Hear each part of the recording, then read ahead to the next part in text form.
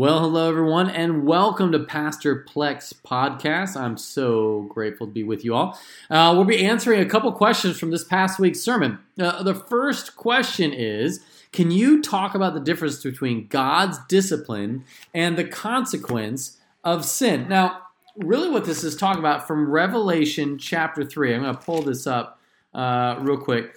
Revelation 3. It says this: those whom I love, I reprove and discipline. So be zealous and repent.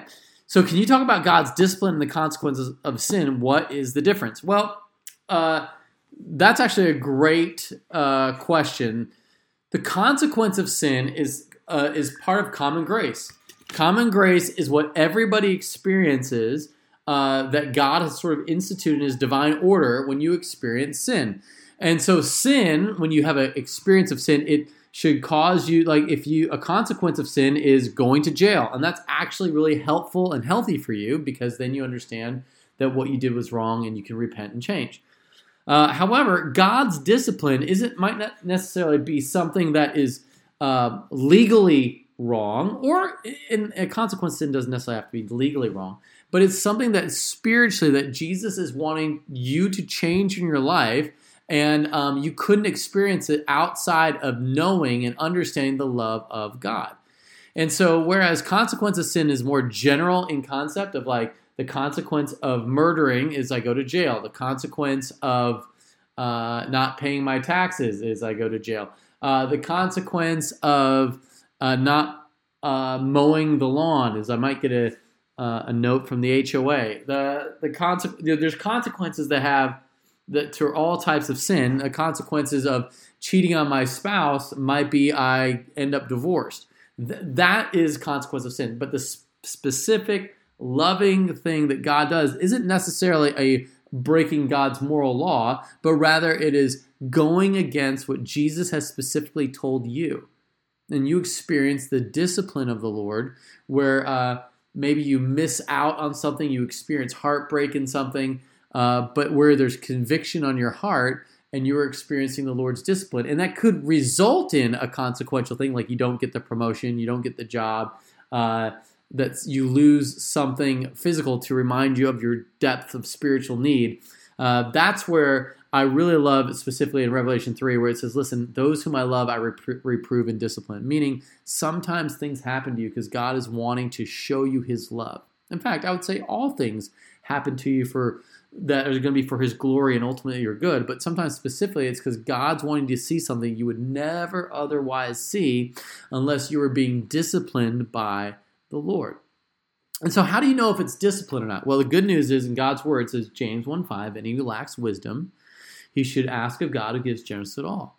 Well, when you come to God and you say, God, why is this happening? Will you speak to me? And God does speak through really three different venues. One is His word, one is His Spirit, and one is His people. And so when you're coming to God and you bring up your circumstance, He says, if you come to me, I will answer you. But then it also says, when you ask, you must believe and not doubt, for he who doubts like a wave of the sea blown and tossed by the wind. That means in the moment that you're asking for God's wisdom about whether this is discipline or whatever this thing is, whatever answer He gives you, you've got to have faith that He hears you and He's answering you. I think a lot of times is that we don't want to hear the answer from God, and we put in a specific feel-good platitude as opposed to what God's word would be saying or God's voice would be saying or what God's people would be saying. And so we kind of let ourselves off the hook and we don't repent. So God's heart for us is a daily repentance where we sort of look inside and then we run towards Jesus. Okay, hopefully that makes sense in this. All right. Next, the next question from this past week's sermon is, what is meant by a cold church? And the church in Laodicea was known as lukewarm. It wasn't hot or cold. And so Jesus said, because you're not hot or cold, I'm going to spit you out of my mouth. Now, in general terms, most of the time, whenever people have taught this or maybe read this, they thought hot church is good, cold church is bad. And what Jesus is saying, I want you to be one or the other, be either all the way in or all the way out. This sort of I'm halfway in stuff, I don't want you in. And by out, they mean cold. And that's not what he's talking about at all. There are two cities nearby the church, or the city of Laodicea.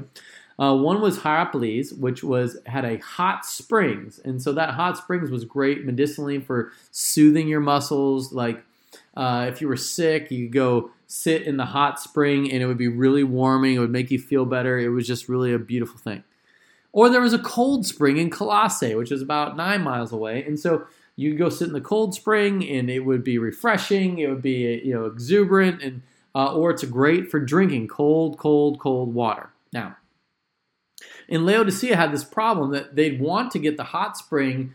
They make aqueducts from the hot spring to Laodicea, or they make a cold spring aqueduct. But the problem was, by the time that you got the hot spring or the cold spring all the way to Laodicea, which was either 6 or 9 miles away, it would be lukewarm by then. The water would not have that refreshing cold taste, or it wouldn't be really hot to prove medicinally helpful.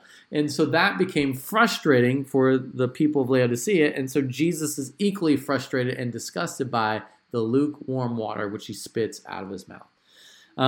Hopefully that helps on that question. So thanks so much for listening in this week, and we'll look forward to answering more of your questions here at Pastor Plex Podcast.